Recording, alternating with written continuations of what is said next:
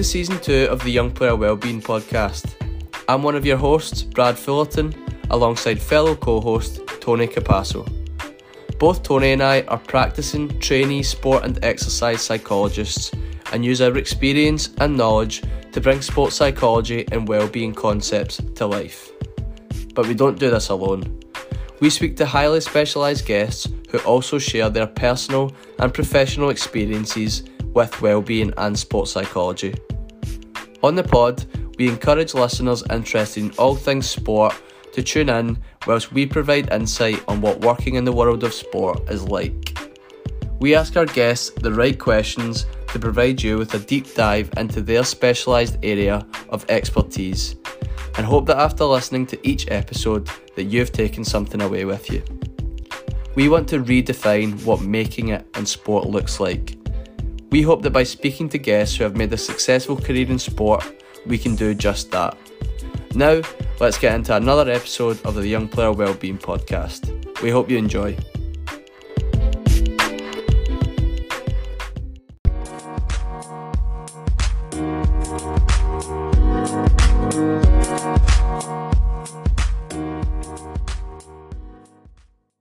Hello and welcome back to the Young Player Wellbeing Podcast. We're back for our third episode of Season 2. We hope you've enjoyed the first two episodes. We've got myself and Tony and a special guest, but we'll introduce him in a little bit. Of course, I want to speak to Tony first. How are you, mate?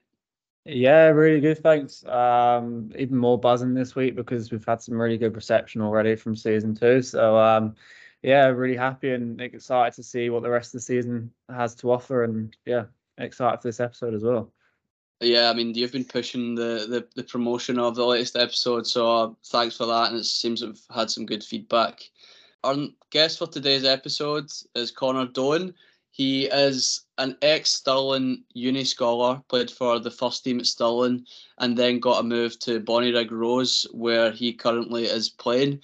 Conor also, like myself and Tony, graduated from Stirling's MSc Psychology of Sport, so of course we want to get chatting a bit to Conor, so I'll bring you in now, mate. How are you doing? I'm alright, lads. How are you?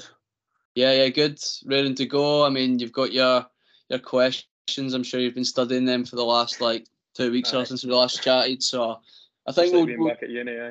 Aye, no pressure, mate. No pressure.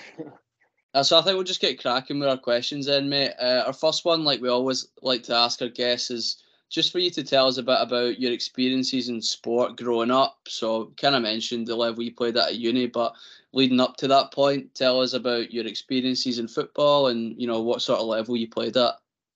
Aye, so I actually grew up down south, just down in Liverpool.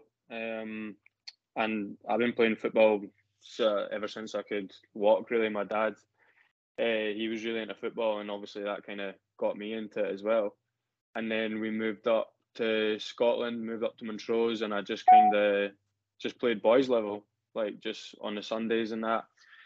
And then I think when I was about 14, 15, I went for a few trials. I think I was on trial at Aberdeen for about a week.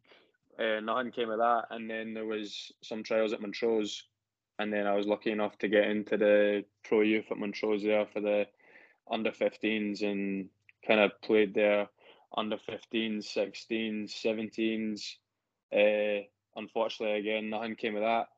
And then I was junior level at Montrose. I had an S&C coach at the time, and luckily enough for me, he was kind of coaching at the Montrose junior team.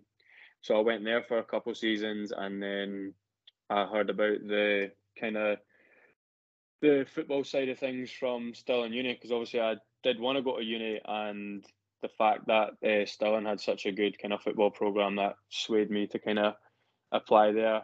And then again, I was lucky enough to get accepted, join the football team, play there for 4 years, and then now I'm playing for Bonnyrigg Rose in League 2.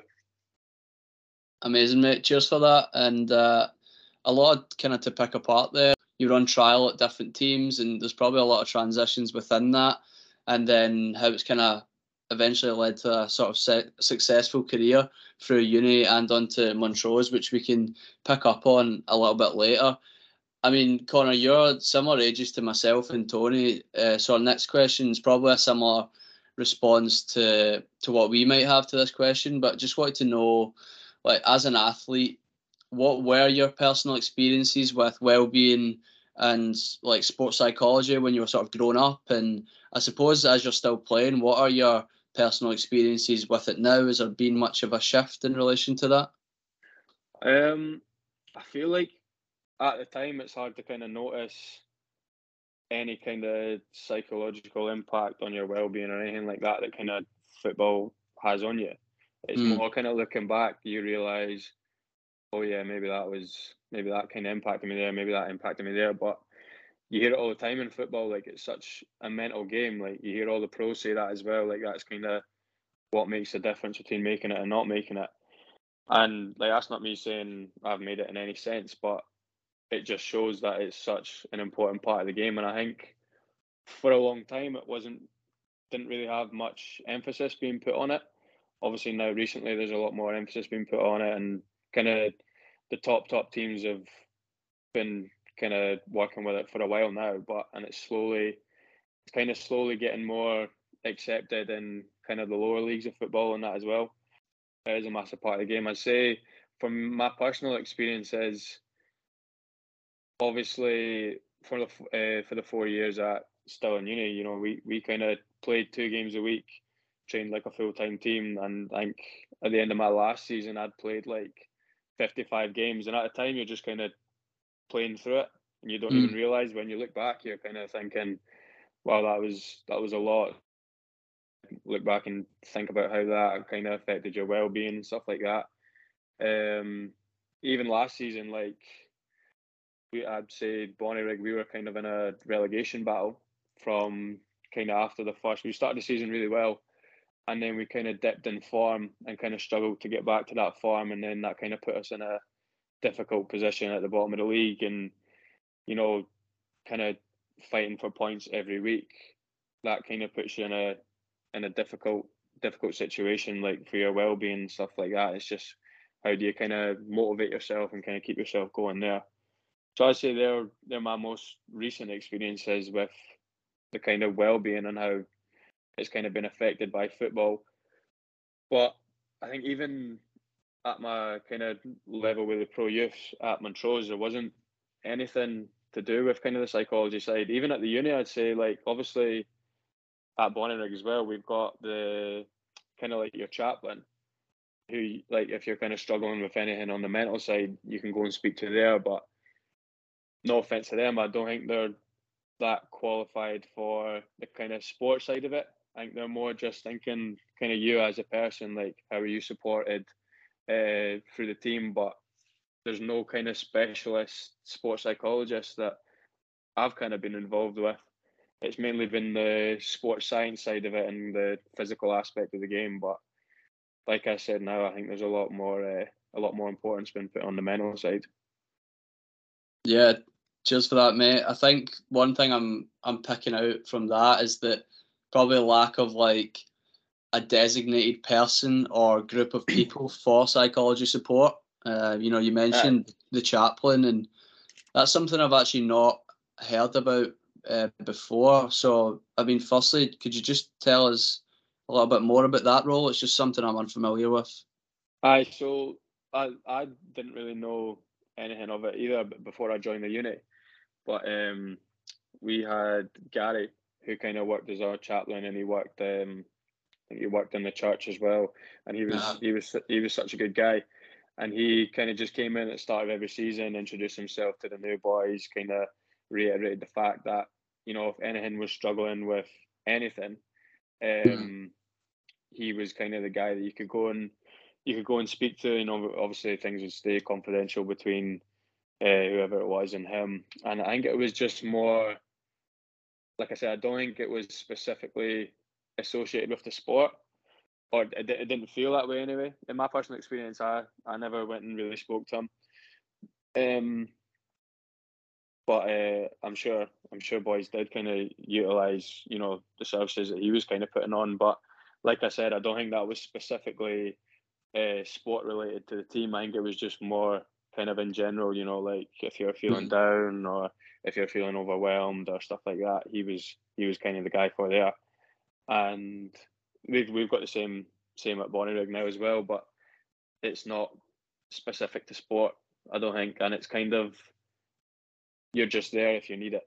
So it's kind of you, if you are kind of expected to go and speak to them. It's not like there's sports psychology workshops and kind of mental skills training or anything like that, which obviously we all know from doing our masters and that it's kind of a massive part. It's not. I think a lot of people think sports psychology is just kind of there to fix a problem, when actually you can use it to kind of gain that extra 1-2% in your game. You know what I mean? Yeah, I really like that assessment there, and it's similar to, I think it's a big thing that we're trying to implement at the Young Player Wellbeing Academy, where it's being proactive rather than reactive with when it comes to players' well-being and even their welfare as well. But when it comes to their well-being and also helping them with the performance side that psychology often brings to the table too.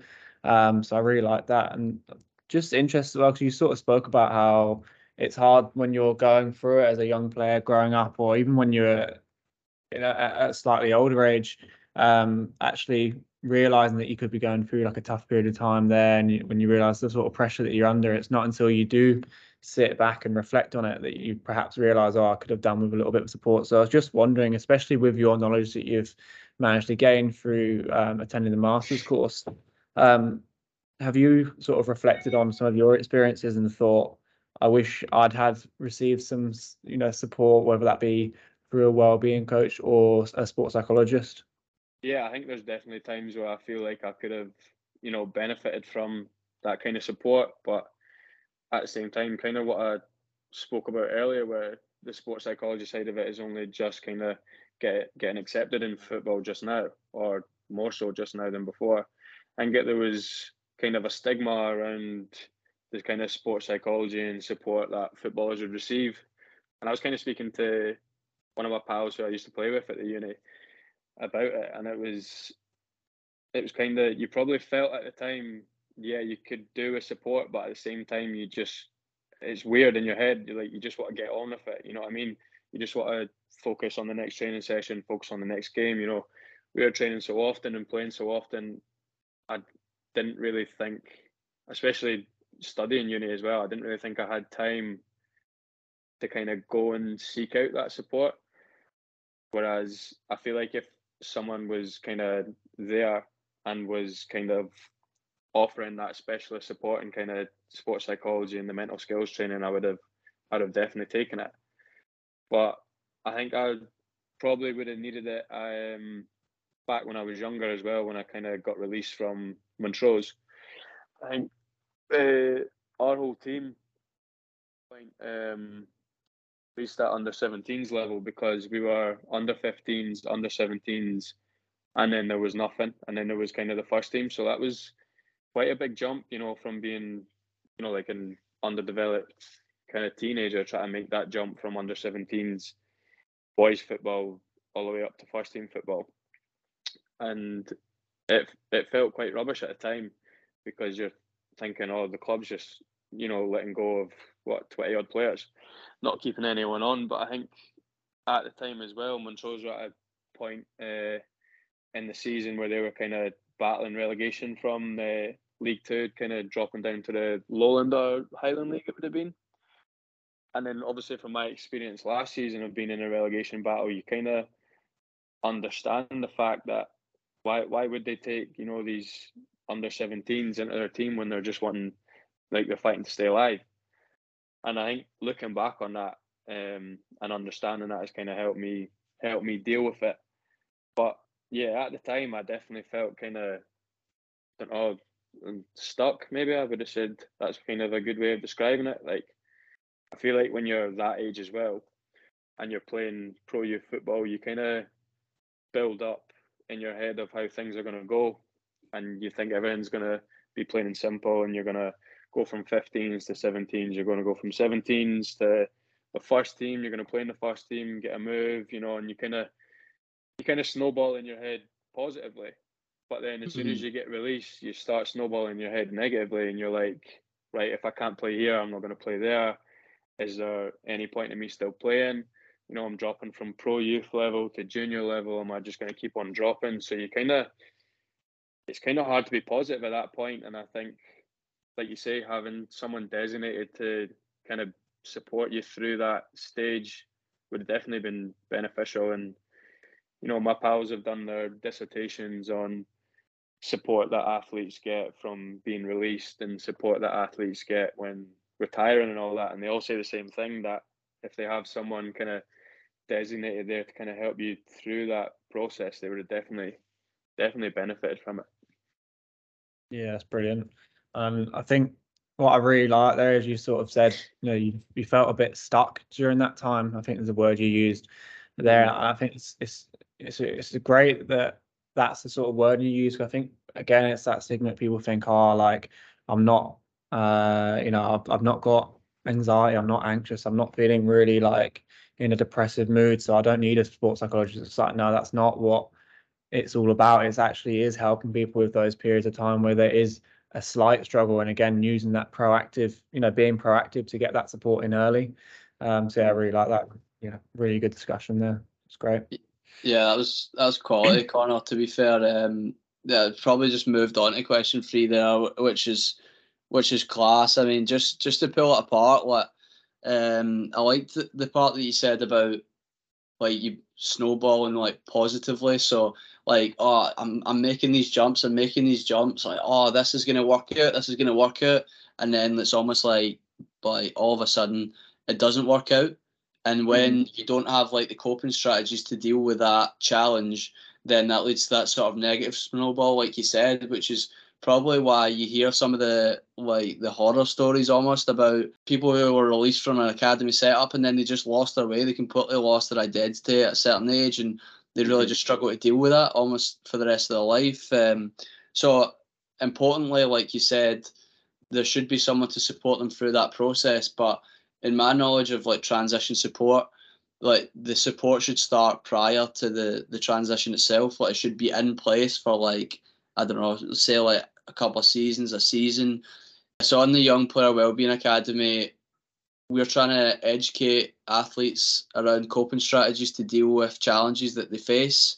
And as wellbeing coaches, we hope that we are part of that sort of coping strategy, I suppose, as part of their support network, so that when the challenge does come, if they aren't able to navigate it successfully, then they're able to sort of chat it through with us as a sort of designated sort of coach. So yeah, it's interesting how the work that we've been doing over the last year reflects well on your own like personal experiences or preferences for how psychology should be used. So yeah, it's just interesting to see the parallels with that. I think it's definitely a good thing, like what you guys are doing. And I think going back to what Tony was saying, like I think clubs can definitely be proactive about it, especially in the youth setup, because I think a lot of clubs and a lot of managers will know for quite a while leading up to it, who they're going to keep on and who they're kind of going to release from the club. And I think there's a lot of steps you can take to be proactive about it and kind of put that player's well-being first. And obviously working with you guys and working with the player, and maybe if it's already finding options for that player and kind of just sitting down and chatting to them and just basically being like, look, this isn't the be all and end all. You've got these options here, you've got these options there. I think I would have definitely benefited from that, because like I said, I just felt as if that was it and I didn't really know where to go from there. Yeah, cheers for sharing that, mate.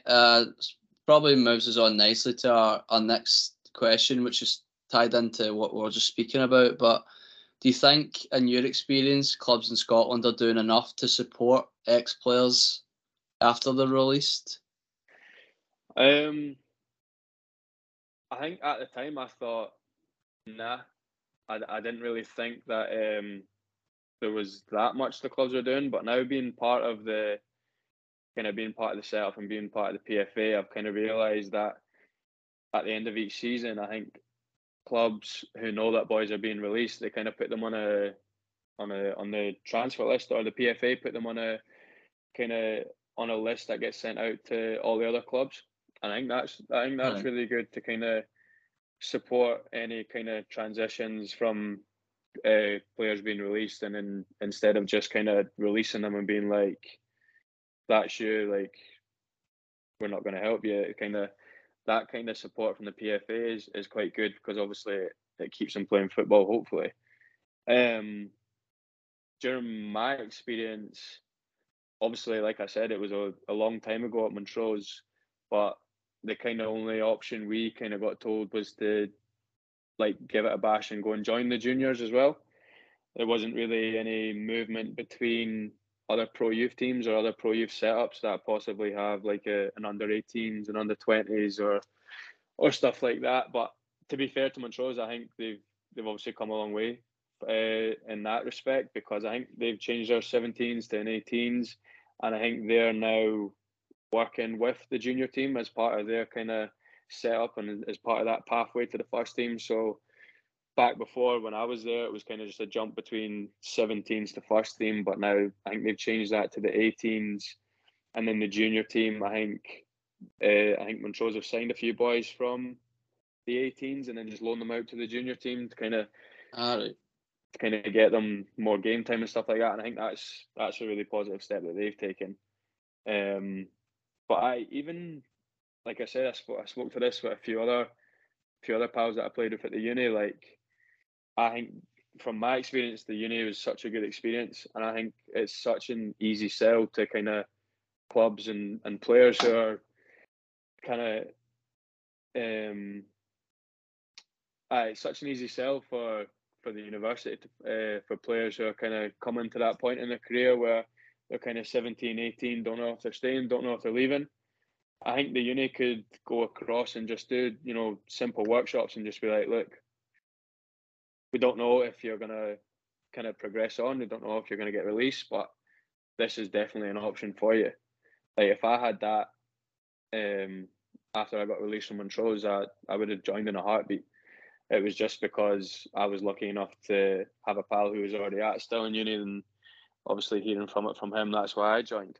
But I think, like, joining the uni, I think they would be able to sell it as like, look, come to us, play first team football in a competitive Lowland league, get 100 odd caps under your belt in the Lowland league, stay for 4 years, get a degree at the end of it as well. And I think it's pretty obvious from like myself, and I think there's like 7, 8, 9 other boys who have kind of made that step from the university level to the kind of professional leagues. So I think that would be such an easy sell for them as well.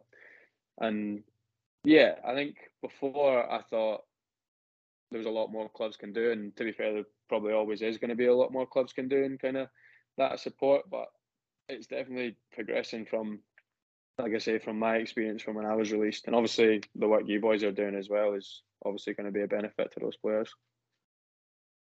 Yeah, I appreciate it. I think a key thing that I'm taking is like pathways, like making sure that young players have a pathway. So it's good to hear that Montrose, there's now a bit of a more structured pathway. Maybe you go back to the juniors to get more game time, which is going to help you in the long run. And then that pathway that the uni offered, like, I didn't know that was a thing until I was in my masters. I don't think, not that I would have ever been of the level, but like you say, mate, like a simple workshop to promote it, like, I think that's a great idea. And if no one's doing that already, then, like, I don't know, you should be doing it, I suppose. So someone help him out here. So, like, yeah, obviously on to our sort of next question. You tapped into it a little bit already and at the start as well, but you played first team football for Stirling. You accumulated so many caps in the Lowland League. So that's where. So Stirling play on a Saturday, but they also play Bucks on a Wednesday. So there's a lot of matches that go on. How difficult did you find that, balancing education and sport at that level? You mentioned things like 55 games earlier, and the sort of load that must put onto you, especially when you're going into like third and fourth years and big projects, and it must be stressful. Yeah, it was difficult, to be fair. At the uni we trained like a full-time team pretty much. We trained Mondays at 8 in the morning, and then after that we were in the gym if we weren't training on a Tuesday, we were travelling down south to play box games on a Wednesday, because we were the only Scottish team in the kind of top box league, which was just full of English teams. You know, we had Nottingham, Durham, Loughborough, teams like that. And then we'd come back, we'd be at the gym on a Thursday, train on a Thursday, off on a Friday, and then game on a Saturday, off on a Sunday. And that was just that for the season, really. And obviously you're back in for pre-season, because I feel like pre-season's just getting earlier and earlier because the leagues are all starting back earlier. So it's not a lot of time off, and that was just from the football side. And on top of that, you've got a degree as well. So it was difficult balancing it. For me though, I kind of always kind of put my priority as football first, and it still is football first, to be fair. So, and that was just me. Obviously, other boys coming into the team were prioritising their uni, but I feel like at the uni it was such a good setup. I think it would have been silly not to kind of try and make the most of that opportunity. But it was difficult. First and second year was obviously a bit more relaxed from the uni side, because that's not going towards your degree. COVID hit as well during my time at the uni, and obviously that was difficult for everyone. You know, the kind of education side of it was kind of all over the place. You know, don't think pupils or teachers kind of knew what was supposed to be happening. So that was difficult. And at the same time, you're kind of playing football, you're trying to train, you don't know what the restrictions are. You know, it was a weird time, like wiping the balls down after training and traveling with all the windows down with masks on and that. It was just weird, but I feel like lucky at that time, because at least we had that escape of playing football. You know, other people were kind of just locked up in their house. But and then we came to third and fourth year, where obviously a lot more emphasis is put on the university side. Like you say, we're doing projects and stuff like that. And then in my fourth year, I'm doing my dis, and you've also got that kind of side of the football where you know that at the end of the year you're not going to be there anymore. And that was kind of tough to deal with as well, because for me, being at the uni for 4 years, that was the longest I've been at a club before. So you do get quite attached to it, and then it's a weird one having to leave, but not really wanting to leave, if you know what I mean. But you're also kind of recognising yourself that it's the best decision for you to kind of move on. And if that opportunity is there at the end of the season to kind of make that step up, then you'd be stupid not to take it, really. But like I said, I always prioritise my football.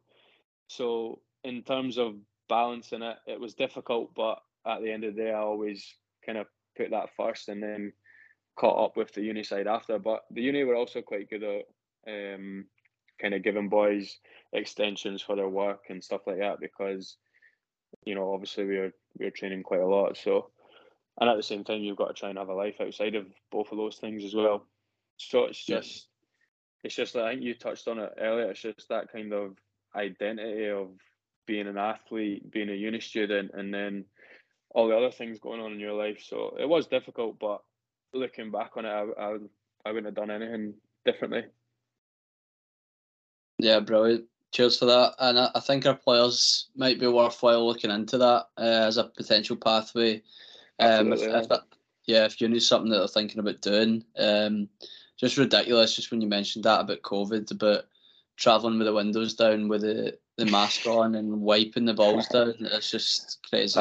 It was a weird time thinking back on it, getting changed in the showers and all that one by one. It was weird. Obviously, you played with like a successful team at the uni though, and I mean, I played with the uni, the second team when I was in my masters. So I was always kind of keeping an eye on the first team, and it was always you were winning this and winning that. So do you want to tell us about some of the success stories that you had throughout your 4 years playing with Stirling as well? Aye. So we, I think we won the Bucks while I was there. We won it the time before COVID. So we won the top Bucks League the time before COVID. COVID hit, it didn't happen then. Then we won it the time after as well. And that was my 4th year. And then obviously I was doing my Masters last year. and I was able to play one game. I think it was the first game of the Bucks, and then they ended up the team ended up winning the Bucks there. So I'm claiming I've got 3 in a row. So I'll take that. But every team I've played with was really good. I'm lucky that at Bonnyrigg now I've got 3 boys who I played with at uni as well. So that's good. And it's always good kind of seeing all the other boys kind of progress and make the step up. But yeah, I would have said we were a very successful team. Obviously, the team last year was even more successful. I think doing so well in the Scottish Cup and doing so well in the league. But I think I really enjoyed it, and I think we were successful, especially for being students and that. Everyone gives us stick for that, but it was good. Yeah, I mean, I was part of that team as well. When you play Saturday, you're getting called these wee posh uni boys and all that part. So probably didn't help that I had a hairband on and I was jumping about thinking I was a player, which I certainly wasn't. So, but for anyone listening as well, Bucks is essentially the uni league in Britain. So Conor played with a team who won the top league in uni football. It says 3, but we'll say 2. 2 in a row, which is 2.5, which is crazy. So fair play on that, mate. And I suppose the success that you had with Stirling put you in the limelight a little bit for what happened in your masters. I believe it was around about then you moved to Bonnyrigg. It was after my 4th year. My 4th year was probably my best year at the uni. I think I scored 17 goals, I think it was, in the season. Playing centre mid, I was vice captain as well, so that was good. And obviously, if you're scoring, teams are gonna notice you. And the gaffer at the uni as well, he always puts the players first, so he'll do his best to kind of get every player a decent move by the time they leave the uni, and that's a credit to him. He got me and a bunch of other boys, trials. I think it started off about Christmas time. I was trialing with a number of different teams, and then by the end of my 4th year, I had a few offers and was just weighing them up. And then, then I signed for Bonnyrigg in that summer, and then I was kind of stuck between: do I just try and find a job, or do I kind of do my masters? And then I was looking at the masters available, and sports psychology was one of them, and I was like, yeah, that really interests me. And I've just done 4 years of uni now. I may as well stay on for 1 more. And I think you guys will know more than anything, it's hard enough as it is to try and get a job. So kind of having that masters, I felt would kind of set me apart from a few other people, so I thought it was kind of a no-brainer in that respect. So I did my masters during my first season in Bonnyrigg last year, and now I'm in my 2nd season this year. Yeah, that's great. Obviously, I'd be really interested to hear about what the difference was like playing for Bonnyrigg versus playing for a student team. But just before we got onto that, Brad, what were your stats for the 2nd team compared to Conor's? Just interesting. I played in probably the worst Stirling 2s team there's ever been, partly because I was in it. I played for Abertay for 4 years, who were always in the top league, and Stirling were always in it. And we played Bucks and managed to get relegated for the top league for the first time in a while. I think 9 games. I got 9 games or 10 games. Got beat off Abertay, so all my old mates got beat off them. Got a draw off them. Got beat off Edinburgh 14-0 away, and scored 1 goal. And I think we got relegated with 4 points. So cheers for that, mate. And then on the Saturday we were mid-table-ish, but COVID helped us out. COVID helped us out and cancelled the season, so that was nice. So, cheers for that, mate. Yeah, sorry. I just thought it'd be interesting to get a little bit of context there of Brad versus Conor. And by the way, my goal was an absolute tap in. I think it just hit off me away at Glasgow, so claimed it. Really? Yeah. So I mean, Conor, back to sort of the first question I had for you there. What was the difference you found playing for Bonnyrigg versus playing for the Stirling first team? I think the main difference I felt is there was a lot more kind of pressure on you to perform, because with the uni team, like I said, you've got two games a week. So say I was playing on a Saturday and I didn't have the best of games, I'm kind of thinking to myself, right, it's not the end of the world. I've got training on Monday, I've got training on Tuesday, and then the game on a Wednesday. I can kind of get myself back up for it, perform well, and get myself back in the team and just forget about it. Whereas you kind of feel that pressure instantly when the league starts. When you're playing in League Two, it's like, especially for us as Bonnyrigg, we were a new team coming into it. So our main goal was just, stay in the league. So every point you're kind of fighting for everything.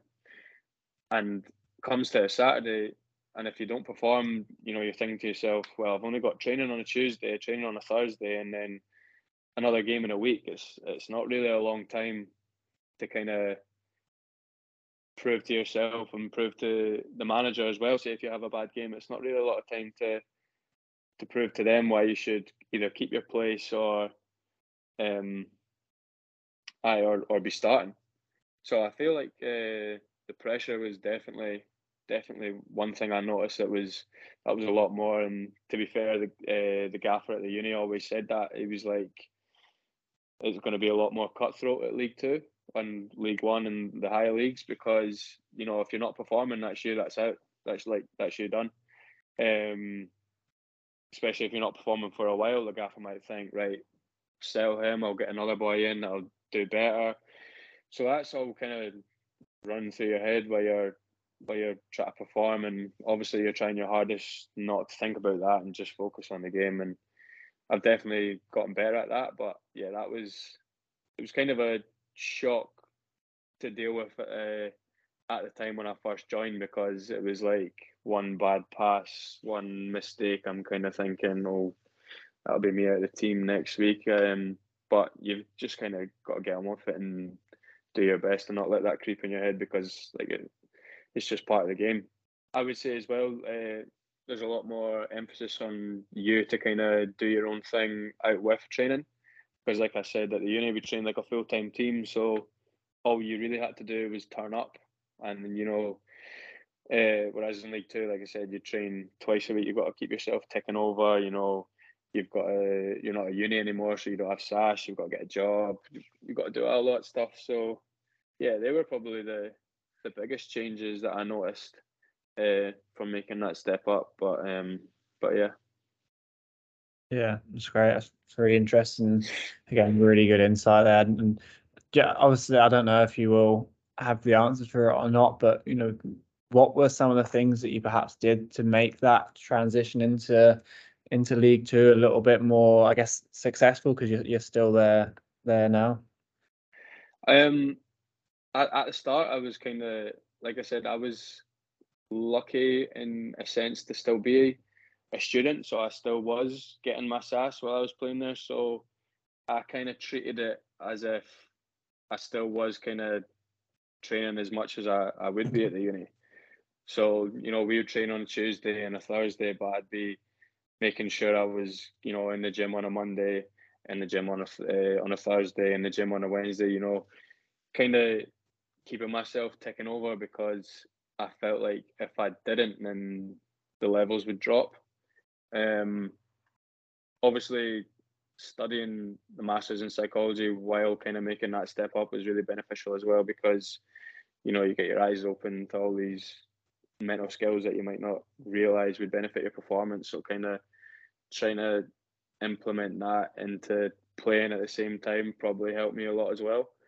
And I suppose it's like anything, if you stick at it and you keep turning up and you keep doing what you're doing, you get used to the level and you get up to speed with the new way of playing and stuff like that, and you've just kind of got to perform when it matters. And yeah, I was lucky enough to be offered a new contract for this year, and yeah, now I'm just trying to make the most of that and play well. Yeah, fantastic. Yeah, good stuff, mate. And what about your time at Bonnyrigg? You must have some highlights. Some probably players would be interested to know who the best players are that you've played against. So if you could share any insight, that'd be great. Probably the highlights would have been making my debut. I think I made my debut against. I think it was I came on as a sub against Clyde in that pre-season cup. So that was definitely one of the highlights. What else? Scoring my first goal. Scored against Elgin. That was a highlight. And then obviously like playing against good players, you're playing against good teams, especially in that cup where you know I think it was the Viaplay Cup last year. I think outside the top four, so Celtic and Rangers, they weren't in it this year. But Hibs won it my first season at Bonnyrigg, and we got Hibs in the group. We played them at home to a packed out New Dundas Park. I think there was like 2,500 people there. It was one of my first games for the club. I think it was the game after Clyde. So after I came on as a sub, and then I started against Hibs at home, and kind of noticing that difference in level was crazy. Coming up, I'd say the best player I've probably played against, and still to this day, has probably been Joe Newell in the middle, because I was centre mid, up against him, and it was just the way they played. Everything was sharp, everything was done at such an intensity in that. So it was a weird one. It was a good experience, but we got beat, so it was kind of a bad experience as well. But you just have to take as much as you can from those type of games. It was like this season in the cup as well. I thought we actually did pretty well. We got beat 2-1 against Inverness, another full-time team. We got beat 1-0 against Dundee. I think it was 1-0 we got beat against Airdrie as well. So tight games against full-time opposition. But like I said, all good experiences, and you just got to take what you can from them and kind of try and use that to improve your own game. Yeah, quality. I mean, chasing Joe Newell about the park in front of 2,500 people. I'm glad that you somehow managed to enjoy that. So I know. Fair play. But like you say, you just need to take what you can from those experiences, and that's amazing that you actually got the chance to play against those guys. Another kind of point I was thinking there when you were speaking, it's like you said, it's crazy to see the intensity like in the flesh, I suppose, when you're actually on the park, because I think sometimes when you watch football you just think it looks easy, like when you're there running about, but I suppose when you go into that, it's just like full throttle, like just intensity is crazy. Even at a team like Hibs, like no disrespect to Hibs, but I mean it's not like Barcelona or that, but it just shows you how like intense these boys really are and how like professional they are. Yeah, I would definitely think that's the main difference I've noticed. Kind of you were saying earlier, between the leagues, like the Lowland League and League Two, like no matter if you're really good technically on the ball or that, everyone is fit. Everyone is built to run 90 minutes. You know what I mean? Yeah. So, and then even playing against like Premiership sides, it's even more of a difference. Moving on a bit then, mate. On this podcast, we talk a lot about redefining what making it is, because I think a lot of young players out there think, like you mentioned with that positive snowball thing earlier, that making it is only making 100 appearances for the first team at the academy that you're at, or it's only playing in the Premier League, or it's only playing professional. So in your opinion, what is making it in sport or in football? For me, I think making it is quite subjective. I think it's definitely up for interpretation, like you say. My definition of making it, in my own experience, is kind of, I've always said, I think the gaffer Chris Geddes at the uni asked me when I joined. He was like, where do you want to go from here? What do you want to do? And I've always said I just want to play at the highest level football that I possibly can. And obviously, seeing the questions when you sent them over, I was kind of thinking about it, and I think that's quite good of not having it's good and bad, because it's not a definite goal of playing at the highest level that you can, but I feel like when some people set these goals, like what you were saying, maybe an academy players thinking making it is making 100 appearances for the academy or whatnot, I'm always quite wary about that, because my thought is, say the player does do that, you know, where does he go from there? Because in his head he's made it, and then you're kind of at that stage again where you're thinking, right, what do I do from here? Whereas for me, making it, like I said, I just think playing at the highest level I possibly can is kind of a good definition, because no matter what, I feel like I can always push myself to go further. You know, if I was still at junior level right now and I said making it is, you know, making over 100 appearances for this junior team, I don't think I'd be in the position I am today, playing in League Two. And I think I wouldn't set myself a goal that's too easily achievable as the definition of making it, because, like I said, once you're there, it's kind of, where do you go from here? It's obviously good to have goals, you know, short-term goals, long-term goals, but I think making it's quite a definitive goal.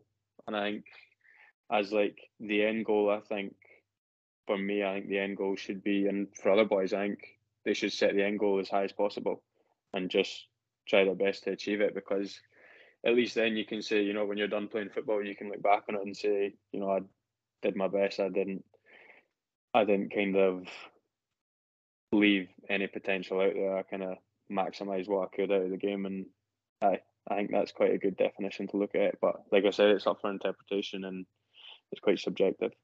Yeah, I think it's really good that, as you said, it is subjective and it is down to everyone's interpretation, because we've all got our own goals in life, what stuff that we're working towards, and it's just like I say, I think everyone's perspective changes, and it is that way. I think it's so hard to just come up with that sort of, I definitely made it because I reached this level, or I made it because I did this. I think, as we say, a lot of people, they feel like they've made it because they're still working within sport. A lot of people say they made it because they're still playing semi-professional and they're still involved. We've had Craig Clark come on way back in season 1 at the very start and said that he views making it as just sort of seeing academy players that he used to coach, going and seeing them train at perhaps one of the lower league semi-professional clubs, but they're still loving it and they're still enjoying the game. So yeah, I think making it is, I'm glad you said it is just completely down to your own interpretation of what it is. And I think it is that way of, if you're happy with where you've got to,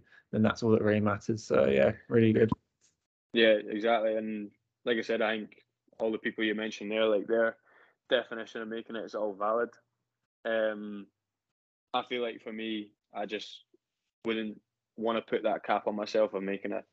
Like if I said, yeah, making it for me is reaching League Two, I don't think I would ever try and, you know, push myself to go higher than that. I think I would just kind of subconsciously kind of settle for League Two. But in my kind of interpretation of making it is just kind of pushing to play at the highest level. I think, you know, there's always room to kind of go further. Yeah, totally agree with everything that both of you have said, and I like the definition that you've given, Conor. So cheers for that, mate. Just moving on, conscious of time as well. Football is more than just a game, and sport is more than just, you know, competing. It can be a sort of lifestyle, or, you know, it can shape careers. So how has it shaped your personal and professional development to get you to where you are today? Maybe some of the skills that you've picked up along your football journey that have helped you?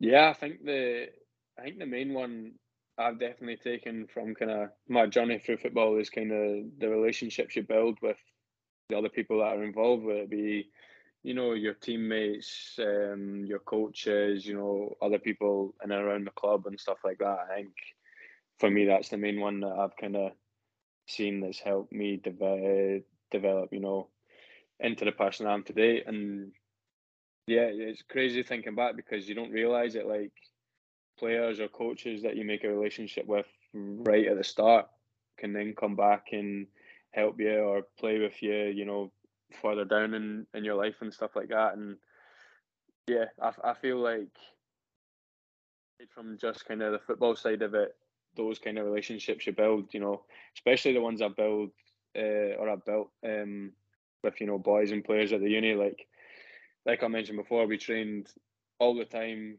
We trained together, you know, 4 or 5 times a week, played together twice a week, and then on top of that, you know, we lived with each other because we were at uni. You probably know it as well, Brad. Like those relationships you make with the boys that you're seeing almost every day of your life for 4 years of your life. They're going to last forever. Like it's friends for life you make there, and definitely outside of football, that's definitely something that I'm not going to take for granted. You know, those relationships that you make. Going back to the very start, you know, having an S&C coach, and then him kind of being a part of my life through my development from pro youth to then junior to then coming to the uni, and you know, I think he's the strength and conditioning coach at Montrose right now. So that relationship that I've got with him is always going to be beneficial to me, and always has been beneficial to me. You know, he's been so good with my development over the years, and then obviously the coach at the uni, Chris, as well. He's been massive in my development. You know, as a player and as a person. I think, like I said, being at the uni for 4 years was the longest I've been at any club, and I think it's definitely the most I've improved as a player. Absolutely, and I think, I think that's absolutely down to him. So, yeah, I think more than anything outside of the actual game, the relationships I've built is something that I've taken away from obviously being involved in football and that. Yeah, I think relationship building is so important, and it's something that we always encourage for players to, you know, use the people around them when you're in that academy setup, because you don't know when it's going to end, and that person might help you down the line with something else. So it's good to hear you've had similar experiences. And I think another thing was probably you're basically in a roundabout way saying that going to Tingo on a Wednesday night with your pals was helping you. So there you go. Enjoy your first and second year at uni where you can. Or all four, aye. Or all four. You mentioned some people there, mate. That ties into our next question, and maybe you'll mention them again. But who have been your biggest influences, and why? Starting off has definitely been my mum and dad. You know, I think going back to the making it question that you were saying there, and it's kind of like, as long as you're happy, that's kind of their definition of making it. And for my mum and dad, they've always kind of said to me, you know, as long as I'm happy and I'm doing what I want and I'm not hurting anybody, then they're going to support me completely. And I think, obviously, my dad being a football fan as well, he's definitely been there to support me through my development as a player and obviously as a person as well. It's quite funny thinking back to it, because both of them would always come watch me play, and I could play the worst game I've ever played, or I could play the best game I've ever played. My mum's always going to come and say, wow, I thought you played really good. And my dad's always going to come back and say, you could have done this, you could have done that. But that's, you know, that's how it is, and I feel like that's definitely benefited me. But yeah, they've always supported me in anything I do. So I think as an influence, they're probably my main one. And then I've mentioned the other two as well that I'd put down as my biggest influences, and the first one would have been my S&C coach from when I was younger. I think I joined his kind of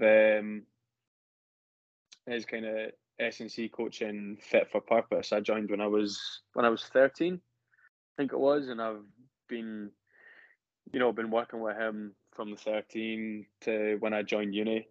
And yeah, he's been a massive help for me, you know, developing as a player and as a person as well. He's been a big influence, because just, you know, the kind of knowledge he's kind of provided me from the sports science kind of things, you know, the recovery, the support he's given me, and the knowledge he's given me from kind of the recovery side of it, and that's obviously been massively beneficial to me, because like I said, at the uni you play so many games, so his support in that respect has been great. And then obviously seeing him, I think he was, last time I spoke to him, he was obviously working as head S&C coach at Montrose, and he's also been working with the S&C coaches at some Premier League clubs down south, like the Arsenal S&C coach. He's been doing stuff for him. So yeah, he's been a major influence. And then, like I said in the question before, my gaffer at the uni, Chris Kids, he's been a major influence on the football side of it. Absolutely. I don't think I'd be playing in League Two, or I don't think I'd be the player I am if it wasn't for his kind of support and guidance in those 4 years at the uni. So I'd say them as my biggest influences. Brilliant, mate. And next question: what are your top 3 tips for looking after your own well-being? Like, if you're feeling down or just feeling a bit low, what sort of things might you do to help that?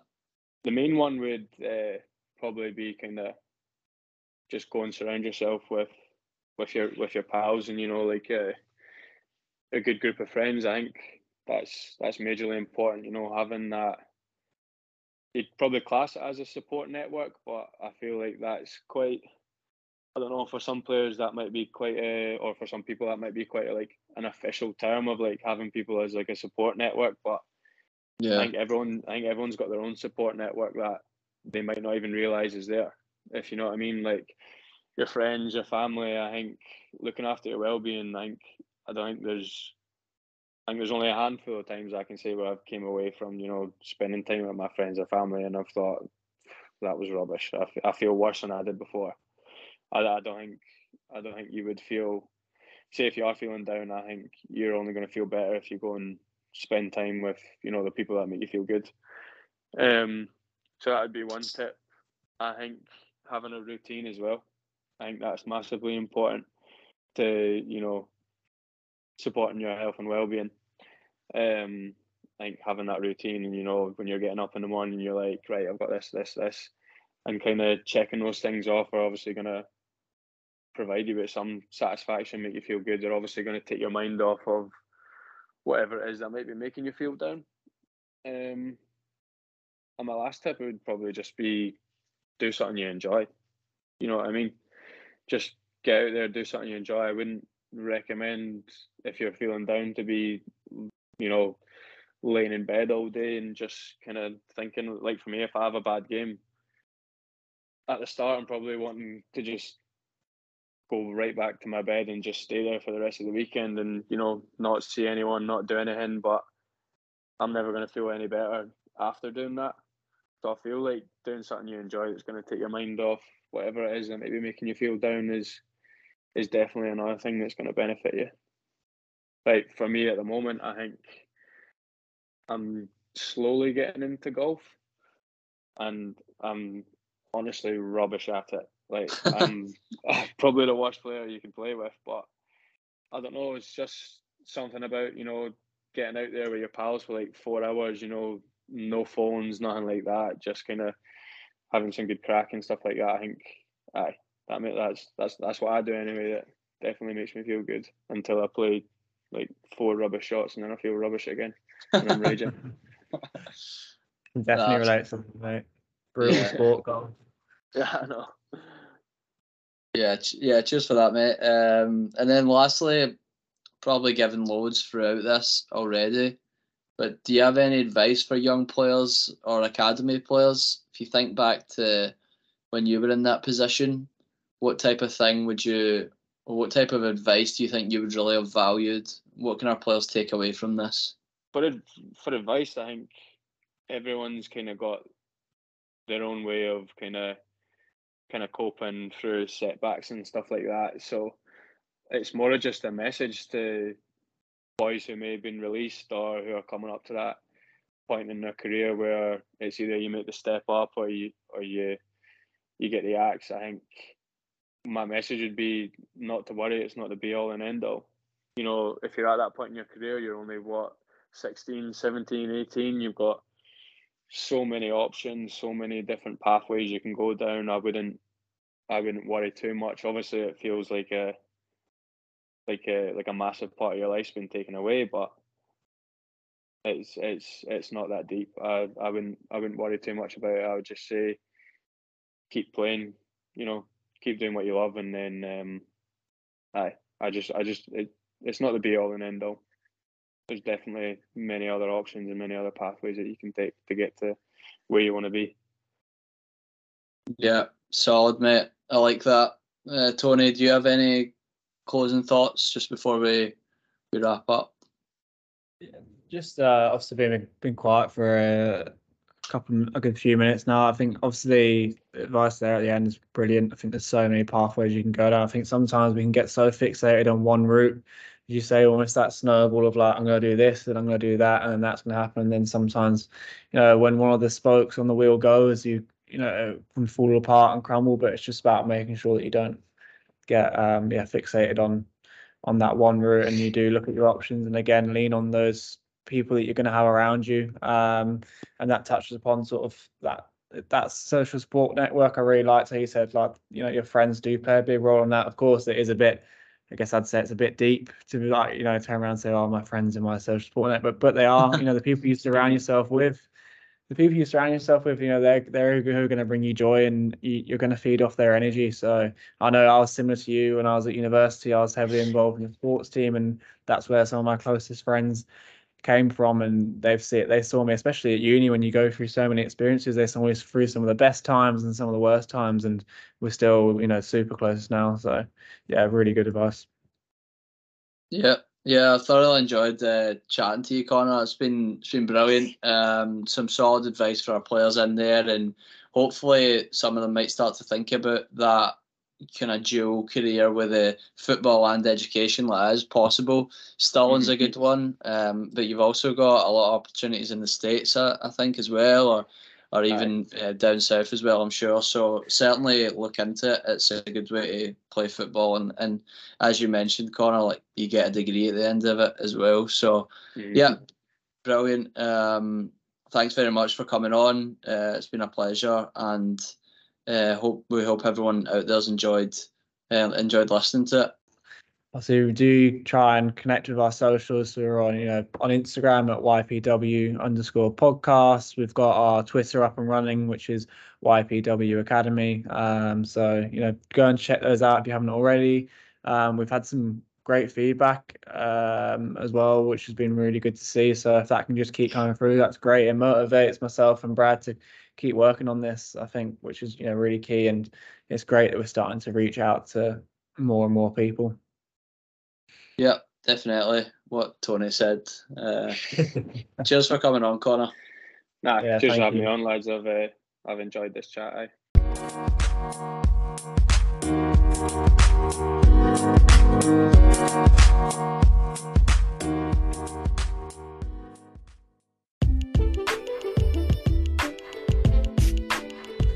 So another brilliant episode there, and as always, we're getting on to the reflection part of episodes. So without further ado, because I know it's been another long one, we'll get straight onto it. Brad, what was your first key takeaway from this episode? I think the first key takeaway I'd have from chatting to Conor, I enjoyed when he talked about having someone there to support him through transitions, and reflecting on his own experience at Montrose and how he could have benefited from someone who would be there to support him through that transition. I think it reflects quite well on us at the Young Player Wellbeing Academy, and that we are trying to promote that, those coping strategies early on in their career, and in the hopes that when they do face difficult transitions, that those coping strategies help. And I like that we are that designated person that can help them through difficult moments as well, like transitions. So yeah, I enjoyed the parallels between Conor's career and what he would have liked to have had in place versus what we're offering now, and it's good to see there's been steps made in the right direction. Yeah, excellent, Brad. I couldn't agree more. And I think what was really good was that he was almost coming from that perspective of, like, he'd been the player, he'd been through those similar experiences that I'm sure some young players listening to this podcast will be going through now. And I liked how the language he used around it, so it was that being stuck and almost not having a clear direction, and those sort of issues that are really common. It was good to hear him speak about those. So yeah, brilliant points to bring up, and I think a key thing for our players to perhaps think about is that idea that it doesn't have to be big things that you come to us to talk about. It can just be the little things. And I think and Anthony Cato as well spoke really, really clearly and really well about that too. So yeah, it's good to hear that a lot of our guests are having similar themes. Probably my favourite part of the podcast was when he spoke about the positive snowball versus the negative snowball. When things are going well for us, we think it's just going to keep going well, and versus when it's negative, we think about, oh no, that's just going to keep on happening forever. So I think the key takeaway from that was that perspective is really important. So don't just assume that things are going to continue the way that they're going. Take a time to step back and identify what it is you could be doing better in order to get yourself out of that negative snowball. And in the same vein, don't just assume that things are going to just continue to go well for no reason. If things are going well for you, then make sure you've identified why they're going well and make sure you're working hard and keeping it that way. Yeah, see, just on that as well, Brad, what was great was he spoke about the shift from playing for the university's first team to then go and play for Bonnyrigg, and what was great was he made reference to sort of the work that he'd done in his masters with sports psychology. He said how that had actually transferred across and helped him when he was playing football, and it helped him with his performance side. So I think that's really interesting. So you can just see how, when perhaps things aren't snowballing as positively for you and you've got to sort of try and develop some of that resilience, you can see, or he made reference to exactly just how impactful sports psychology can be in doing that and helping players achieve that. Just wary of time, of course, so I'm just going to get your final reflection before we close things off for today's episode. The last point's probably on when he spoke about what making it is, and I liked that he spoke about it being very subjective, and for him, making it was playing to the highest level possible, and he even told that to his manager when he signed at Stirling Uni. The part of it I liked was when he mentioned setting easy goals isn't really good for your motivation. So for example, he said, if I set goals to play in League 2, then he's already made that goal, so how is he going to kick on and start performing better? Because subconsciously you've already met the goal that you set. So I think that for motivation purposes, it's good to sort of leave that goal quite loose as long as it works for him, because that's just going to make him want to play at the top of his ability as much as possible in order to play at the highest level, which was of course his goal. Yeah, really excellent point you made there, Brad, at the end. I really like the idea that he did sort of say that it is subjective and it's down to everyone's own interpretation. So yeah, really good point, and good that we've touched upon that again. I think it's something that our players can again take away from this episode. Yeah, another fantastic episode. Thank you to everyone that's listened in, and hopefully you're looking forward to our next episode that we've got coming up.